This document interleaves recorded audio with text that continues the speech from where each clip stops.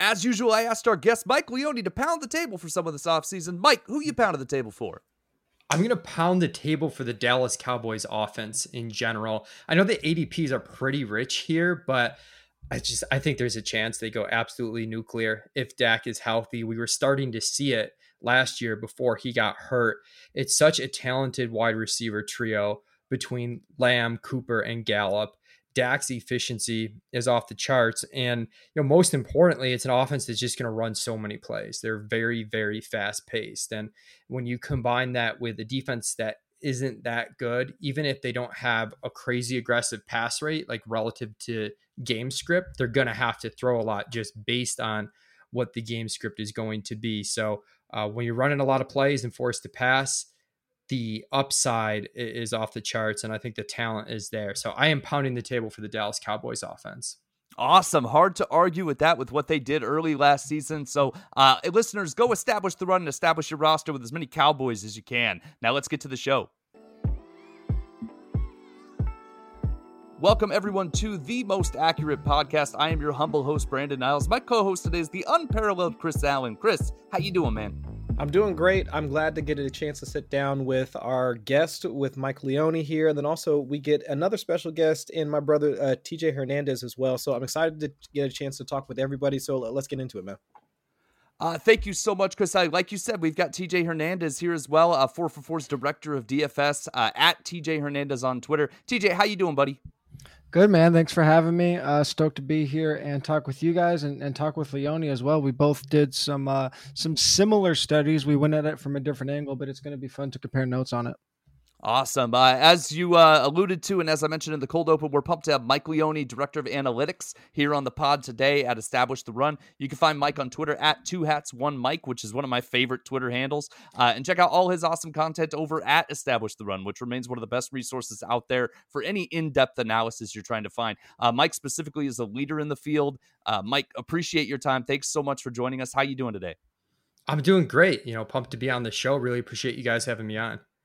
Awesome. We're going to get into some best ball and specifically underdog strategies today based on some stuff that you've written recently and that TJ's been working through as well. First, I want to give you a chance to gush about Josh Allen and the Buffalo Bills, since I know you've been a longtime fan, and anytime TJ's on, I like Josh Allen to come up.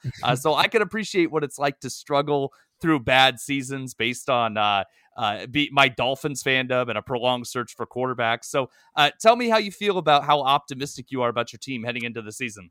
I'm pretty optimistic, and it's a weird feeling. I'm admittedly someone that wasn't into Josh Allen when the Bills drafted him, and even after his sophomore season, I was still pretty skeptical. And the leap he took last year was gargantuan. It's unprecedented, the year 2 to year 3 leap that he had. So that gives me a lot of excitement, and the coaching staff gives me a ton of excitement. Like, they clearly show that they're going to evolve into the modern game. They were second in the NFL in pass rate over expectation.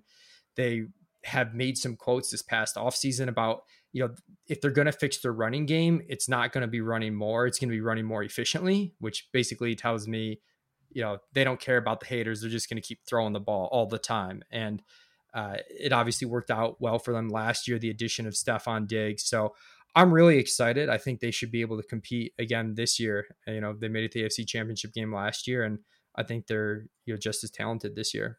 Awesome. And speaking of the Bills, are you buying any of those running backs? I know I go back and forth on which ones I like and if I want any. And I know we have a big Zach Moss fan on the podcast currently, but I'm curious, are you buying any of those running backs? I'm buying them here and there when they really fall. Devin Singletary has gotten really cheap at times. Like, I prefer Zach Moss to Devin Singletary, but the ADPs reflect that. And you can get Devin Singletary in like the mid-teens rounds sometimes. And there aren't very many running backs late that you can rely on. I know TJ even talked about in his running back article, I think it was after round 16, these running backs are barely ever even counting towards your team. So I'm in on Singletary a bit. I think as a group, the running backs just have to score more fantasy points than they did last season, given how strong the offense is. It's a weird spot where you have a dynamic offense, but you've also got a team that won't run the ball. They don't throw that much to their running backs, and they have Josh Allen stealing goal line rushing touchdowns. So even though the offense puts up a ton of points, you don't really have a ton of high value touches for the running back. So it's kind of this weird enigma where I feel like they have to do better collectively than they did last season. But at the same time, there are some serious barriers to them having a high ceiling. So I like them a bit better in best ball than in managed leagues, where I'm not necessarily worried about like Devin Singletary going out there and having a huge ceiling. I'm more worried about, in round 14, can I get a running back, whose score is just going to count for me and prevent me from taking zeros some weeks. Yeah, I think I'm with you there, Mike, because when you're looking at running backs towards the back end of your draft, like at least especially around that time where either of those guys go, I'm really looking for more upside than what either of those two present. So give me a guy like maybe a Darrell Henderson or maybe Latavius Murray, like that type of archetype where at least at the very least that should the guy in front of them wind up going down, they wind up having at least a larger workload. At least the touchdown equity might be there for one of those guys. But when you're looking at the Bills offense, I'm just really more focused on the passing game. I mean, I know a lot of folks are now into stacking or trying to use some sort of correlation within their lineups. And the Bills passing game, for all intents and purposes, is one of those passing offenses that you can stack at like relatively reasonably affordable prices. And we know that Stephon Diggs is going at about like the 1-2 turn. Josh Allen is going around I would say like the 4-5 turn, like somewhere in there. But then depending on which ancillary receiver that you really want to focus on, whether it's I know that Emmanuel Sanders has been getting a bit more hype. Gabriel Davis, I know that some folks might be looking to him in his sophomore season, or even Cole Beasley, although there's obviously with the whole anti-vax thing, we might have to account for some missing games. But regardless, it's like any of those like wide receiver twos, wide receiver threes that are part of that offense, they're going so late that you can establish a double stack with the Bills in a passing attack that was, I want to say, top 5 in neutral passing rate, top 10 in for red zone passing rate, top 5 also in EPA per play. So this is an efficient offense with a ton of volume, and you can get at least 2 of the pass catchers associated with Josh Allen at decent cost. So at least for me, I mean, when I'm trying to structure my teams, it really has been more around the passing attack, like versus trying to figure out between either of the two, between Moss or Singletary, which one I want to choose. I mean, I kind of lean towards the same way you're going, Mike, in terms of if I see Singletary falling, okay, fine, I'll take him. But for the most part, it's just been trying to get as many of the pass catchers attached to Josh Allen as I possibly can. See, that's awesome, Kristen. When I imagine you talking about the Bills, I'll be honest with you. I imagine you kind of going Sonny Weaver with like the Post-it note that says, Zach Moss, no matter what. So it's good to hear such a reasonable response from you. TJ, since we're talking Bills, before we get to our main segment, which is those best ball league strategies and builds, you were on Josh Allen early last offseason.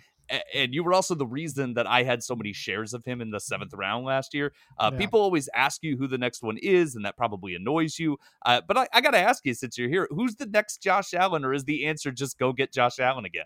I wouldn't say annoys as much as haunts me now. That's just going to follow me every year. No, I mean, the thing that gets overlooked in that Josh Allen article is like, I said that there were 8 or 9 guys that had the QB1 in their range of outcomes. And it also mentioned that he was still going like pretty cheap, especially in non-best ball leagues. Like you were still getting him in the double-digit rounds sometimes.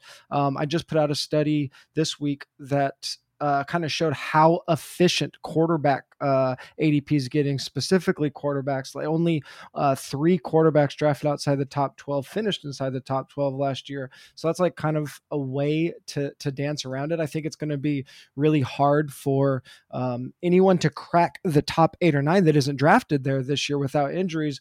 But with that said, I mean, Joe Burrow's already going as the QB9, but he's mobile enough with enough weapons now where he could really take a second year leap. I really like what the Dolphins have done around Tua. He's a guy that could take a second year leap. And then, of course, we have Jalen Hurts, who came on really strong late last year and has all of the rushing upside. But he's already going as the QB8. So, I mean, those are the 3 guys that I think can really outperform their ADP. I just don't think there's anybody going outside of the top 8 or 9 guys that has the QB1 in their range of outcomes like Allen did last year. So, I mean, if you're playing best ball, guys like Tua are getting drafted, obviously, because everyone's taking 2 or 3 quarterbacks on every roster. But if you're in redraft, I'm really kind of targeting a top 10 guy, which is something that we typically haven't done with kind of late round quarterback and streaming over the last couple of years. So I know I dance around the question, but I'm just warming up to dance around the question for the next 2 months. Nice. I love it. Folks, 4 for 4 is partnered with Underdog Fantasy to give you an easy way to claim a free, no strings attached pro subscription to 4 for the current season, plus $25 instantly deposited to start playing. Just enter 4 for 4 in the promo code box and deposit at least $10 when you sign up at Underdog. This is a screaming great deal and a fantastic opportunity for anyone who's been on the fence about joining to sign up with no risk. Sign up at Underdog Fantasy today. So we're going to go into our main segment. We're not going to kind of do any time killers right now because we've got Mike on and we want to talk best buy builds or best ball builds. Mike, you recently wrote a fantastic article for Establish the Run. You were highlighting your running back strategies in best ball formats, and I liked your breakdown in this follow up article you did from last year about how like the hyper fragile running back strategy. Can you give us a rundown on what that is and why it's something you're advocating for? Yeah, the hyper fragile running back strategy is one that Mike Beers first wrote about for RotoViz a few years ago. And I kind of discovered it myself last year in the off season when I was doing some work looking at best ball constructions. And I approached it from a different standpoint, which wasn't just looking at past win rates. It was kind of like trying to simulate teams across multiple seasons. And I kind of noticed that some of these teams that only drafted 3 or 4 running backs surprisingly did really well. And the basic concept of the hyperfragile running back strategy is to draft running backs early, but don't draft a lot of them. And the main reason behind that is the running backs early have the highest ceiling, especially from day one, which matters in best ball because week 1 counts the same as week 14. Even if you're playing in the best ball mania tournament, if you need, if you're trying to advance, it's not like a league playoffs, like in redraft where you can have a monster team by the end. That first week counts as much as week 14 in terms of trying to get your team to advanced. And these running backs have the highest ceiling. And in general, what happens is they either hit, and by hit, I mostly mean they just stay healthy and don't completely bust. And when that happens, you're using their score almost exclusively. And when they don't hit, your win rates are dropping so dramatically that anything you do around that doesn't really help. So essentially what you want to do is draft teams and really optimize your roster as if these 3 or 4 running backs you're drafting are going to stay healthy. And when you do that, you have more draft capital to get maybe an elite quarterback or elite tight end, one of the onesie positions early. You're able to make up for a lack of wide receiver quality with wide receiver quantity, which is hard to do in managed leagues because you have to pick who you start. But in best ball, it's a little bit easier because there's more variance at the wide receiver position week to week. It's less volume dependent, especially on a half PPR site like Underdog. If a guy's just seeing the field, he can go 2 for 80 and a touchdown, and it's not a massive week, but it's pretty important. So that's really, the basic concept around hyperfragile is take the high ceiling guys early, but don't try and like overhead yourself and take too many running backs total. I really loved when the strategy first started coming out because I know, for at least in my experience, seeing a lot of the best ball strategies really starting to filter out into the community. I mean, we always had like the zero RB strategy, but I remember I was a part of the best ball command center that Mike Beers had put together. It was like him, folks like Joe Pano, Todd Burrows, Dan Williamson at Overhyped Sleeper. I mean, a lot of like the heavy hitters that were part of the best ball community for a while. And I remember seeing them like discuss like part of this strategy. And of course, I hear the strategy, right? You hear the let's take 3 RBs early. Then we'll just hammer wide receivers, try and get a decent. We'll hit the onesie positions as we can, and then we'll try and leverage like those like workhorse running backs. And of course, one of the things that we really don't get into, or at least a lot of folks don't really take into account, is the nuance of some of those strategies, right? It's the context of how that strategy can be implemented. And so, of course, Me being the guy that's like, okay, you just take 3 early and let's go ahead and take some wide receivers after that. I wind up with teams like last year where it was I'm taking Dalvin Cook and then maybe Joe Mixon or Kerryon Johnson and then like let's say Marlon Mack as like my first three running backs.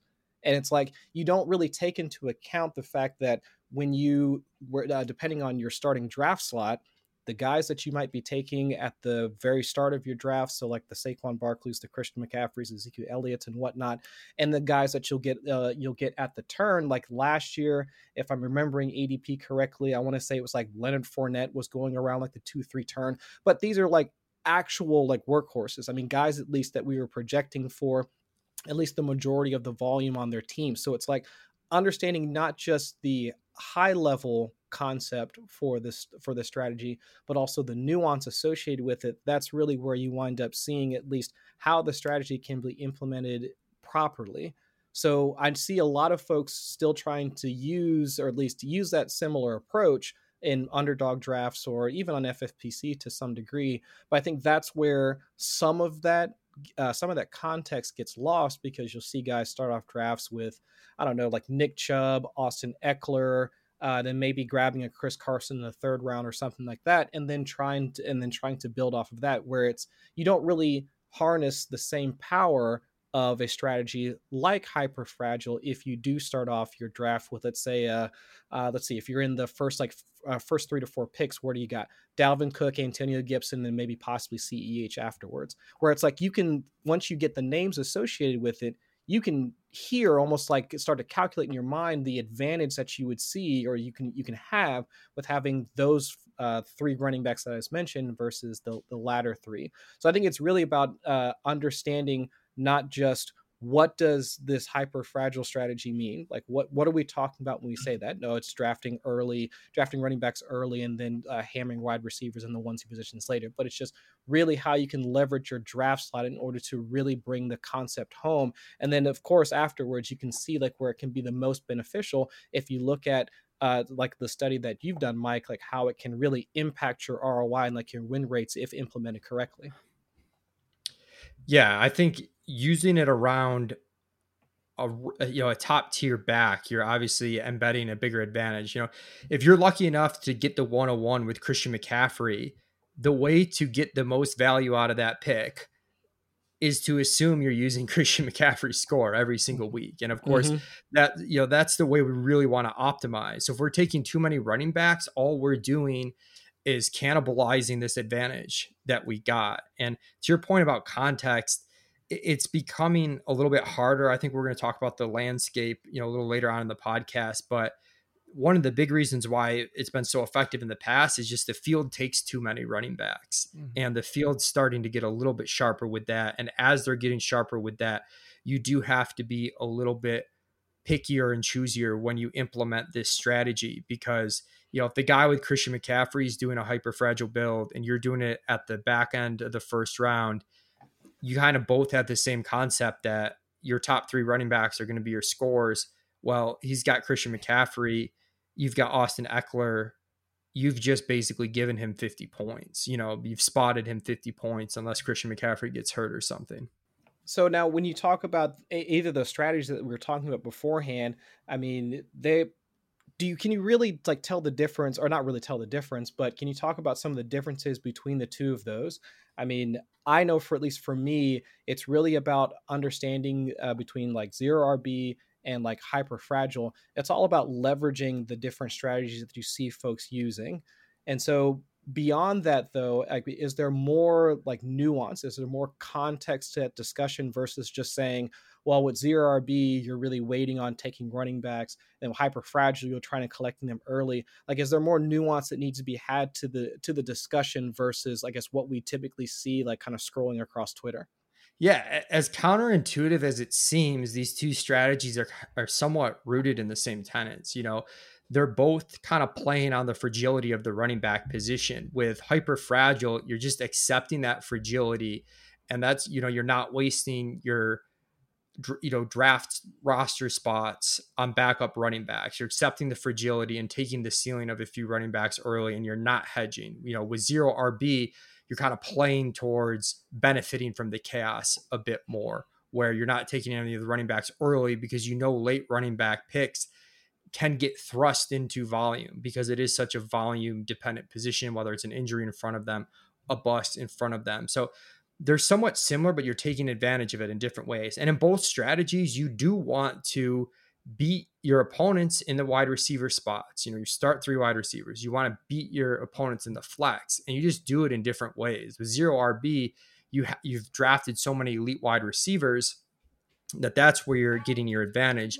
With hyper fragile, you're able to draft so many wide receivers and take advantage of the variance and spike weeks that you're still counting on yourself beating teams in that wide receiver 3 spot, in the flex spot. So I do think like it is a little bit nuanced, and these strategies aren't as philosophically opposed as they probably seem. They seem like they're direct opposites, but it's really just kind of like a different way to take advantage of like some of the same original intent. Yeah, one of the things that I mean, you guys both talked about, and Mike, you really discussed in your article. I kind of framed it as leaning into the risk of these strategies. We saw, like, going back to the zero running back strategy. Teams, I looked at it just from a best ball mania perspective. Teams that advanced through the first round, which our primary goal is, the teams that started with a really robust or hyper fragile build were much more likely just to stick with 4 running backs than the field was, because, like you said, like if you are building with, say, 4 running backs in the first 5 rounds or something like that, even if you take a stab at a 5th running back in the whatever 12th 13th round, like that guy is whether he gives you 10 points or 0 points, he's basically a 0 for you, because you should be building your roster in such a way that you're never using that guy. So I think people kind of get lost in kind of the psychological rift between best ball, especially tournaments, and redraft, where even if you do start with a running back early strategy and you draft that, say, 5th or 6th running back, like, you can release him on waivers, you can trade him. And I think it's really hard for people that haven't played a lot of best ball to grasp that concept, that guy is just, regardless of what he's scoring, he's just a 0 for you if he's scoring 6 or 7 points. And if he's outscoring your guys that you built a hyper fragile build around, or if those guys do fall to injury, like, that team's pretty much shot anyway. So yeah, you're already in trouble. I don't think people understand that, like, they're building with this kind of insurance policy in mind, that if your CMC or Saquon goes down, well, now I have a running back on the back end that could break out too. That's not how you win, especially in best ball tournaments, where we're not just trying to cash. We're not going for top 50%. We're not going for top 33%. You have to be in the top 1 or 2. I think it's 3 to advance this year in best ball mania. But the point is, you really need to be in the top of your league and have the upside to get through these rounds later. So understanding what it means to lean into the risk of these strategies, I think, is really important. Yeah, I like this. Just keep that in mind, listeners. Like, it's the Ricky Bobby strategy, right? Like, Yeah. if you're going into tournaments, like TJ said, cash games are a little different. But if you're going into tournaments, it's, if you're not first, you're last. Like, that's the way to go. So the hyper fragile builds is what I've been doing for that same reason, assuming that if I take Saquon Barkley in the first round at the end, or if I take Christian McCaffrey with the number 1 pick, and that doesn't work out, I'm already screwed. Yeah. I'm so I think that a lot of, I mean, I wrote it about a lot. Mike wrote it about a lot. We're looking at, like, hyper fragile builds, 0 running back builds. These types of builds are very successful especially in tournament settings, because they really do like lean into the upside and the risk associated with the strategies, and trickle down to all the other positions. But at the same time, like, depending on where we're drafting, or just how the draft flow goes, if you're not able to get some of the players you're expecting to get, and you are playing 50, 100, 150 tournaments, sometimes how your teams are built out and what an optimal build looks like is going to be different. So I guess what I'm wondering, Mike, is, are you going into, say best ball mania, where you can enter 150 times? I'm assuming you're not trying to have a hyper fragile build 150 times. Also not trying to have a 0 RB build 150 times. Are you are you treating it like a player portfolio? Are you going into the tournament kind of thinking you're going to do specific builds a specific number of ways? And are you ending up with a fair number of teams in that middle range where you are ending up with the 5 or 6 running backs that aren't straight zero RB, that aren't straight hyper fragile? Yeah, I'm definitely trying to mix up my builds, and there's a few reasons. First off, I thought it was really cool that both my article on running back strategy and the one that you did, TJ, Mm-hmm. we essentially found the extreme strategies work pretty well, Yeah. regardless of what it is. And I think it just, aside from the other things I already said, you're really maximizing your early draft capital with Mm-hmm. extreme strategies. Like you're squeezing the max benefit out of assuming your early picks go right and just accepting, defeat if they don't go right, which is the correct way to play it. Even in regular leagues, not even Yeah. in just tournaments. I think even in regular leagues. So with that in mind, I'm open to, more than one extreme strategy. The zero RB win rates last year in the Best Ball Mania tournament were very strong. They were better than I expected. So I'm implementing that a bit more this year. But also the field, with Justin Herzig, who's done some best ball stuff for us at Established the Run. He won the tournament last year with a hyper fragile team, and Mm-hmm. he's really into it, and he's been touting it, and we've seen it just gain a lot in popularity. That, like any strategy, the more people that do it, the less effective it becomes to an Yeah. extent. So Mm-hmm. I am doing some teams. I don't want to say I'm middling it because I really don't like the middle strategies, but I like having an anchor RB to start, and then I Mm-hmm. can kind of feel my way through the draft where I can either go hyper fragile based on, how the room is Yeah. drafting, or I can do, like that anchor running back strategy, modified zero RB, whatever you want to call it, where I don't draft my second running back for a really long time. So I'm doing a mix, kind of like anchor RB, straight hyper fragile, and like full zero RB. I've done Yeah. some teams from the turn where I'll start Diggs Adams and I'll go like really full zero RB. And on those teams, I'll draft 6 to 7 running backs. And then the other thing I'm doing with the hyper fragile teams this year that I wrote about in my article is I'm making them like even more fragile. When I first wrote about the article, it was like take 3 or 4 running backs in the first 6 rounds. Now it's, for me, it's kind of like take 2 running backs in the first 3 rounds or so, then maybe take like a Rojo type in round 8 or 9, Yeah. and then like an upside swing or like a safe-ish back in the teens round, and like kind of make the hyper fragile even more fragile and really count on those top 2 backs carrying the load. And that is more of a tournament strategy than a regular cash strategy. The Hyper Rojo. The hyper Hyper. Rojo strategy. Shout out to Pat Crane.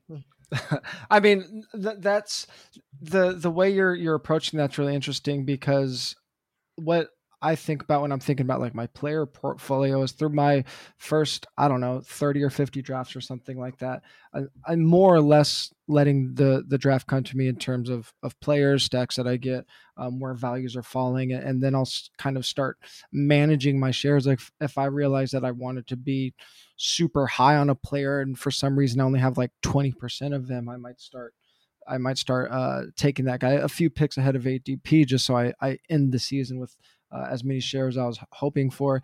Is that something that you're kind of thinking going into something like a Best Ball Mania? Like if for whatever reason you don't end up with as many anchor RB or hyper fragile RB teams, are you going to start forcing that later in the season if you notice that you're really low on one of the builds that you like a lot?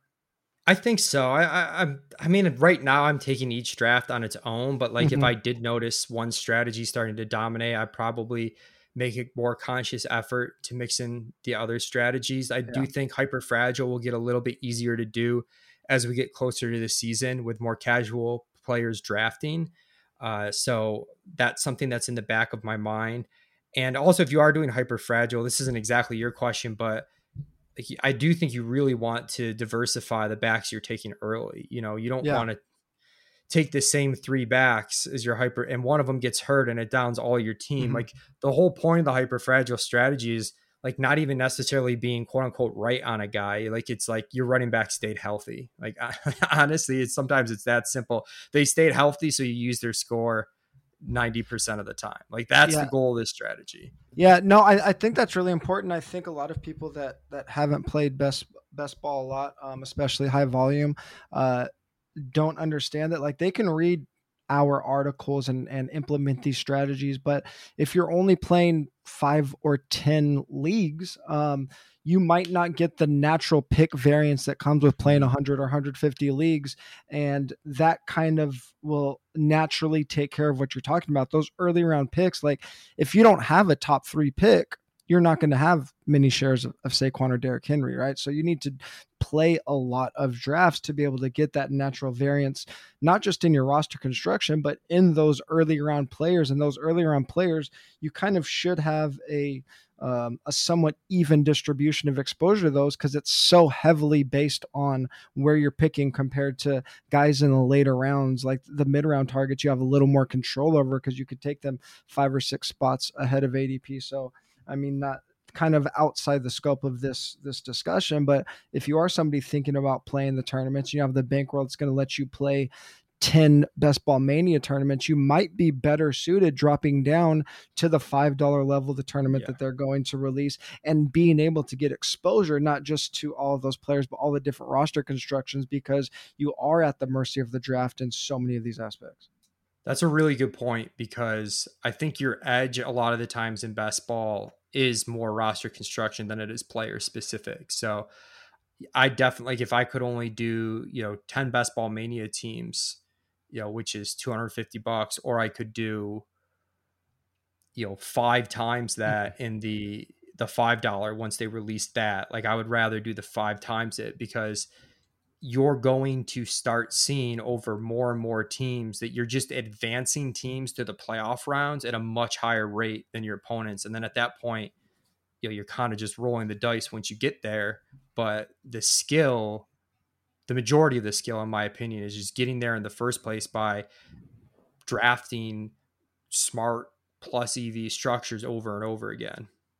Yeah, but we know everyone's going to ignore us and just chase that $1 million, right? Of course. That's what you got to do.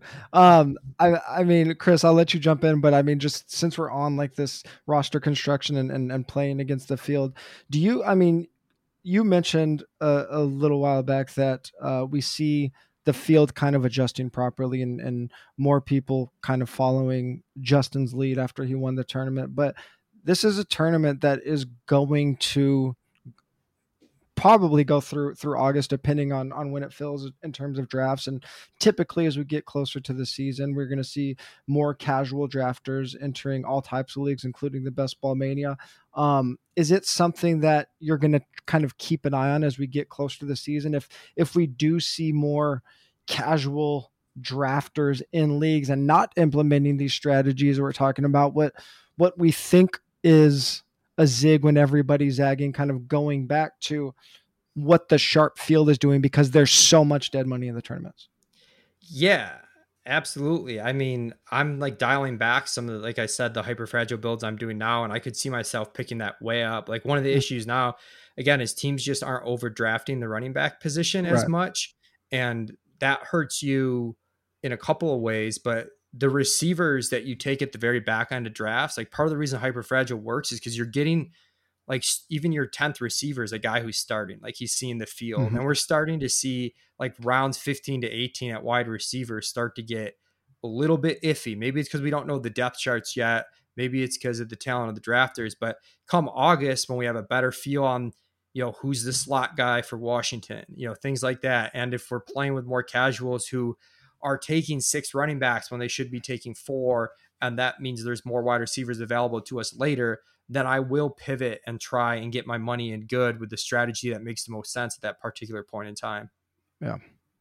Yeah, I'm just over here taking notes. I'd like to say that I have like a lot to add to this, and I love best ball, and I've been playing more best ball over the past 2 years than I ever have before, and I'll be increasing my volume this year as well. But I'm hearing all these like pitfalls that TJ's mentioning, and that Mike has mentioned, and I'm like, oh, that's where I went wrong last year. Mhm. So this is nice. This is very good. I get to just sit here and take notes. It's it's awesome. Chris, how are you pivoting in terms of roster construction? Well, I would say that it's not necessarily just roster construction, but it's also getting exposure to some of these different players depending on the construction that you wind up rolling with, like throughout your draft, as you're trying to at least be you're trying to be as flexible as you can, right? So let's say if you do go in and you expect to do something like a hyper fragile build, and you like, and somebody winds up taking some of the players. I mean, you wind up getting natural exposure to different players, which, like what Mike was talking about earlier, should be at least one of your goals. Like if you want to implement such a strategy over and over as part of your portfolio, so it's not like every single draft, it's not going to be let's say Saquon Barkley, Antonio Gibson, and then let's say like Chris Carson, like right after that. Like those aren't going to be like your three rolling in. Like you might wind up mixing in a CEH here or there, like a Derrick Henry to lead off your draft or something. Like you get natural exposure to different players, which could wind up helping your portfolio in the long run. And almost like the same thing, if you flip it in the other direction, you wind up using different extreme strategies. So let's say if you wind up going from, instead of opening a draft with the like with your like hyper fragile build, you wind up doing zero RB instead. So now you're having more exposure to those high end wide receivers that you don't necessarily would have exposure to in that case. So it's just, that's how I want to try and like naturally pivot to each of those. And again, of course, it's always dependent upon draft slot, right? So that's where I want to try and pivot as much as I can, so that you do wind up getting and sprinkling in exposures to some of those players that we need, like you want to have exposure to throughout the draft, like the Stephon Diggs of the worlds. I mean, even let's say like DeAndre Hopkins or any of those elite wide receivers that are going, where if you wanted to implement a hyper fragile build, you probably wouldn't have exposure to anyway. So I think if you wind up having that sort of mindset when you enter into drafts, you're going to wind up building your entire portfolio in a bit more optimal manner. I definitely agree with all of those points. I mean, I'm just trying to think about the best ways to be flexible, and kind of implement these strategies into our teams and how we're building our teams. And I guess one of the things that I think about quite a bit with this, and this kind of ties into when we are drafting our running backs and how we're thinking about the rest of our team, is how these running backs are fitting into our team stacks. Because I I'm not really going into a lot of drafts, especially this early in the season, knowing exactly what stacks I'm going to get at the beginning of the drafts. Sometimes it starts with the pass catcher, sometimes it starts with the quarterbacks, but I am kind of targeting offenses in general, and a lot of times these running backs will naturally fit into the flow of those stacks. So I guess, Mike, what I'm wondering, I know you've talked a little bit about this in a stack article, and you've touched on running backs, but how are you not just fitting running backs into stacks? How are you thinking about it going into drafts, and how is that tying into your either zero running back or hyper fragile running back strategies? Yeah, I mean, the different stacks I make do play into the strategy that I'm trying to implement. You know, if you're doing, like I mentioned, pounding the table for the Cowboys offense, Mm-hmm. right? So if I have a Dak double stack with Amari Cooper and CeeDee Lamb, like I know I can maybe get that from the back end of the first round. Mm-hmm. That's going to, affect the way that I draft. Like that, if I'm trying to do that, and so honestly, sometimes like I'll just wake up and like I'm going to try this from this spot and this from this spot. Like I'll try different things. But if I'm doing that, I might be more inclined to start like an RB at the turn at the 1-2 instead of going full zero RB, because I know I'm going to have this premium stack, and then I can and I kind of want a lot of wide receivers. If I'm going to stack maybe 3 Cowboys receivers, if I'm going to get Gallup later, I'm going to want a lot of receivers total, just to, kind of diversify a little bit, given that I want to be starting 4 wide receivers each week. And if Dallas has a bye week or they're just have a down week, I might only be using one of those guys that particular week. So I know I'm going to want more receivers. And I also know I'm obviously not taking a running back in rounds 3, 4, 5 if I'm going Cooper, Lamb, Dak. So that'll play into it. And it's hard to do because I could start with Mixon and Eckler at the 1-2 turn and not get the Cowboy stack I want to, and have to switch it up. But it plays into it that way. As far as the actual team stack, I think it's slightly plus EV to stack your running back with the rest of that offense, just because if that offense as a whole has a really good year, like everyone's going to do pretty well. And Mhm. sometimes we focus too much on wanting one guy to hit like his 99th percentile ceiling, which might not happen, if you're stacking it with other guys, but like the 80th percentile ceiling outcomes that are more realistic generally are correlated together, where just the offense is performing really well throughout the year in general. So I'm not afraid to take Derrick Henry, AJ Brown, like kind of if I'm like a little bit earlier in the draft. I've done that stack, and you can try and get Tannehill first or later. So that's the one that I've thought about a little bit. But I haven't done a ton of running back team stacks. Like, with that Sure. said, it just seems like it hasn't happened a ton for me so far. Yeah, I think that's probably one of the spots where DFS theory maybe seeps in a little bit more than redraft theory, just because I like the whole stacking concept Mhm. has kind of infiltrated fantasy because of DFS, and we don't typically see the quarterback running back correlation, whether it's like a site study or a GPP. But again, on best ball, it's a little bit different in that we're building up that offense, right? Like you said, going back to the Cowboys, if you have a lot of Cowboys, even if it's not within the same team, but if you're heavy on that team within your portfolio, you might have a little bit more Zeke, just because you think that offense is going to be going nuts. So we're kind of trying to corner the market on that team. So it's kind of an interesting concept. Like, I went back to the concept of kind of just targeting teams throughout the season and throughout my drafts, and that kind of carries throughout all the positions. One thing that I did last year, and I think it really helped me think about how I'm drafting, is tracking not just player exposure or roster construction exposure, but overall team exposure. So again, if I like the Cowboys, not just am I stacking them, am I getting Dak a certain amount, but am I just getting access to that offense as a whole as much as possible? And maybe sometimes it doesn't end up on one team, but hopefully enough throughout my all of my teams that I get to kind of see the fruits of that. Would that ever compel you into a cheap stack? And this is to Mike and TJ, really. But like, if you look and you say, here's a good pass catching back on a bad offense where I could get everybody cheap, would you might throw some shares in that direction to try and stack that cheap offense? Like, maybe we're looking at like the Giants, and well, I guess Barkley's not cheap, but like the Colts, maybe like Carson Wentz and T.Y. Hilton are really cheap right now. Naheem Hines is a pretty good pass catching back and an option to stack. Would that compel you to go that route if there's someone there? I think what you can do is these offenses that, I mean, the Colts aren't going to be condensed, but they're so cheap that it like makes up for the fact that they're not condensed, and they have a pretty nice playoff schedule. But you can pair skill player teammates together and get that correlation, and like you don't absolutely have to take the quarterback with it. I know Eric Beimfohr of Roto Grinders has talked about this a lot, but in some ways the quarterback is the least important part of the stack, which seems counterintuitive, but No, I love this. generally That's spicy, Mike. I like that. the, the quarterback points of right, they're pretty replaceable. Like Paris Campbell and Naheem Hines for their ADPs, they can have really, really good years, and Carson Wentz could move the needle like absolutely zero. Like, obviously, if they have really good years, Carson Wentz's floor is probably strong and high. Like, he had a good year, he didn't have a bad year, but he's not winning you any leagues. So we can bet on the offense without the quarterback and take teammates together. This isn't a running back one, but like I do it with Carolina with DJ Moore and Robbie Anderson. I'm not forcing myself to take Darnold to complete that double stack if I'm only doing a 2 quarterback build.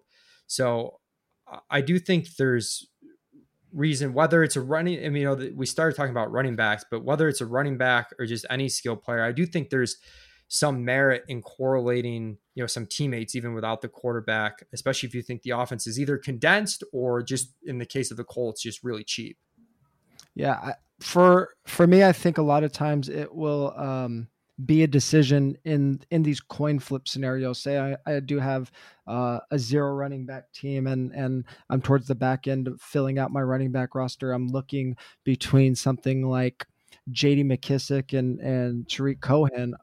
If I have receivers or players from either of those teams, I've found myself doing this a lot actually with specifically with McKissick. If I have a McLaurin or Curtis Samuel on that team already, then the coin flip decision will go towards McKissick just because if Washington's a good offense, he might be a player that benefits. I mean, I don't know if people are on McKissick like that, but I think that's just a really good example of a situation where if I'm trying to decide between a couple of players, the team could be the tiebreaker for me a lot.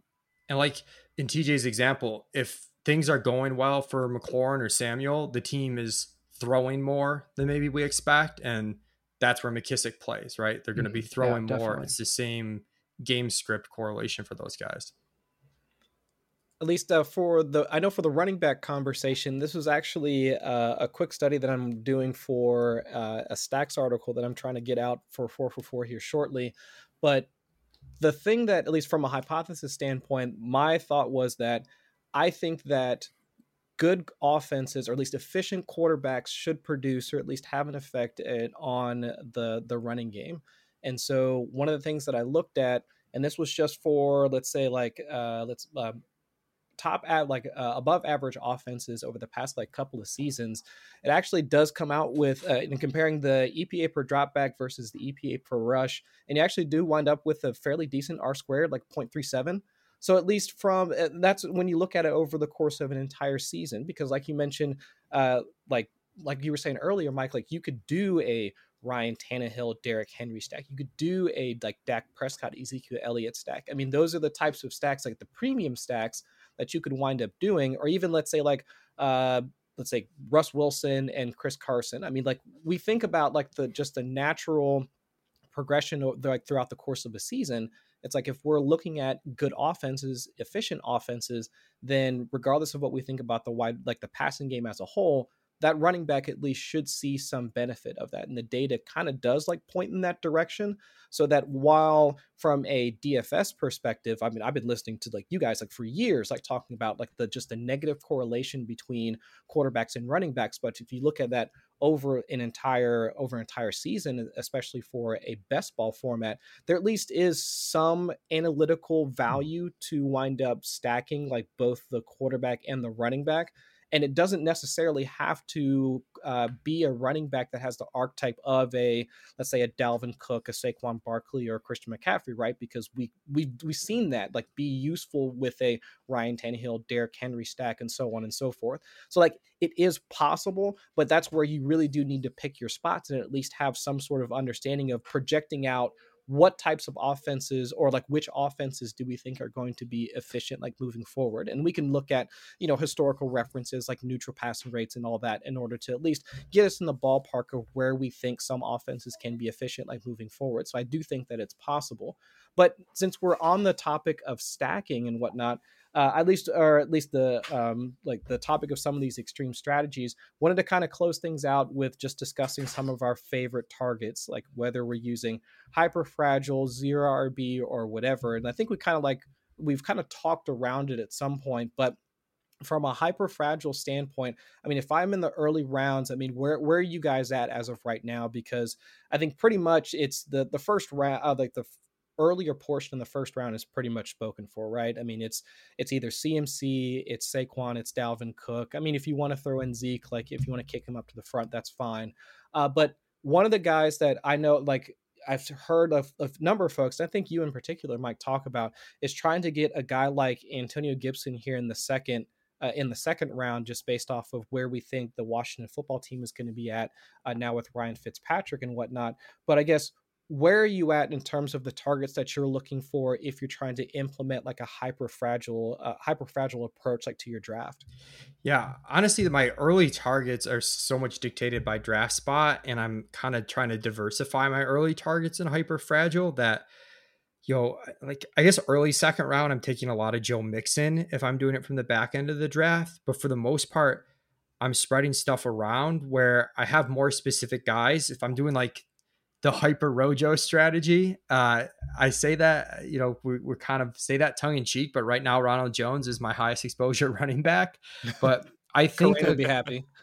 I think a guy like him and Tony Pollard are a couple of guys that I really like, where I think they have the upside in that build. Pollard would be more like your fourth and final running back, I think, in a hyper fragile build. And Ronald Jones would be more like your third running back, where like, I think his reasonable ceiling is better than people think it is. If he basically has a year like he did last year, you're really happy, and that's a team that has a really high win total, really high expected team total. If you look at the Vegas lines that they already have for each week, even if he's just a 2-down back, he's going to get there. And I think he's the type of back that I think makes a lot of sense as a third back in like a very fragile, hyper fragile team where he's a bit more usable. Like he's got this really good combination of like, he's usable right out of the gate, but he like also has this decent upside.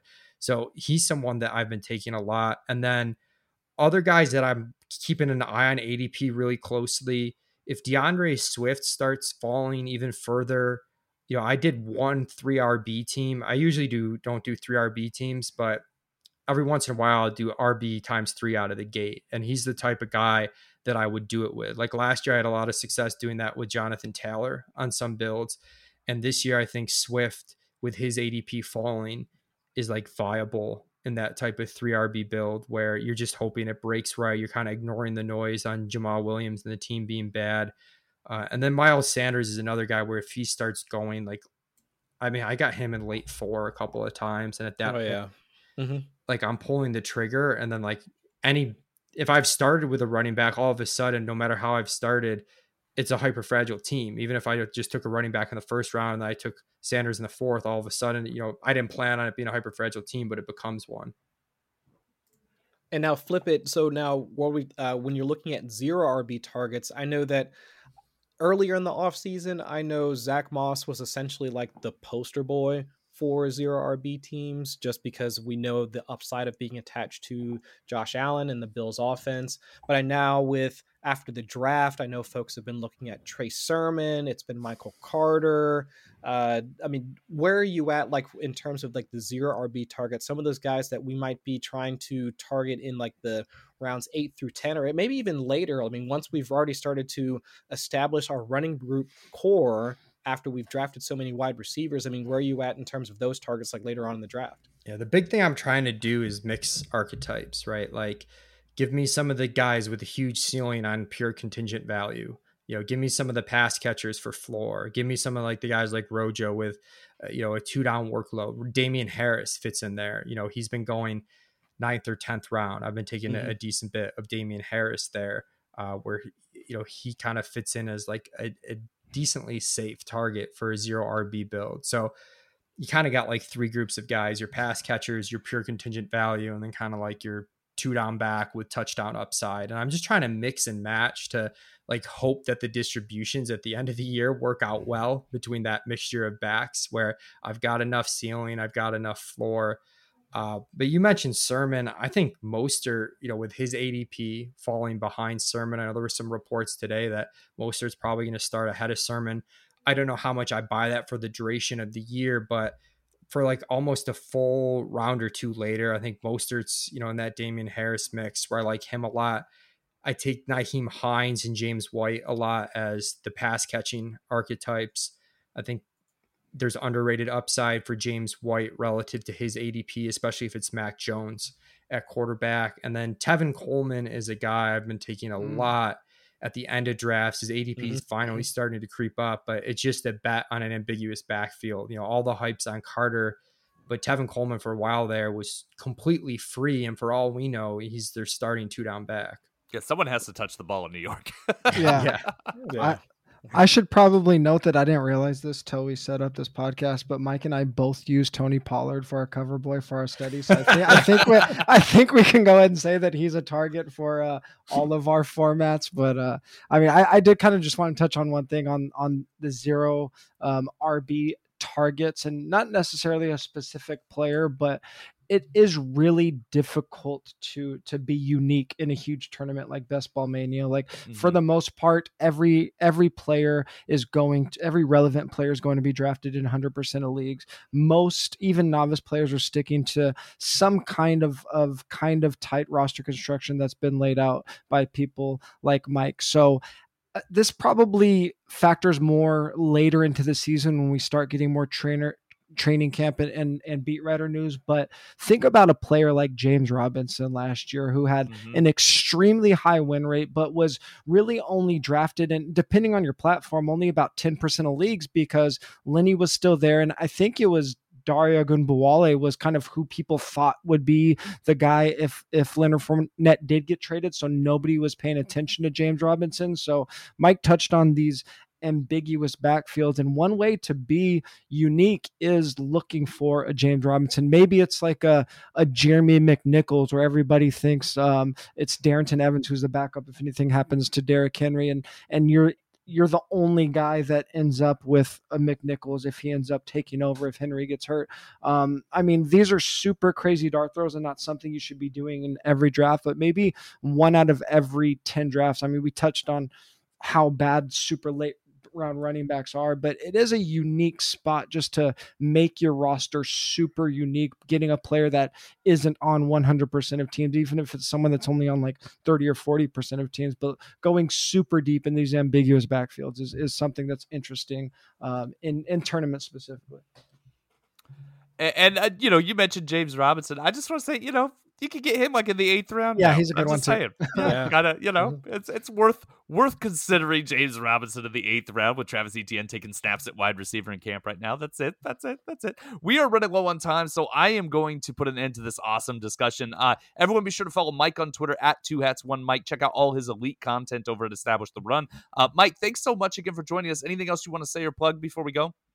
Yeah, check out the Establish the Edge podcast as well. Churn out a lot of content there, doing division by division look at projections with Ben Gretsch. So part 1 of that series is out now. Part 2 should be up early next week. And I just want to say thanks for having me. Really enjoyed the discussion.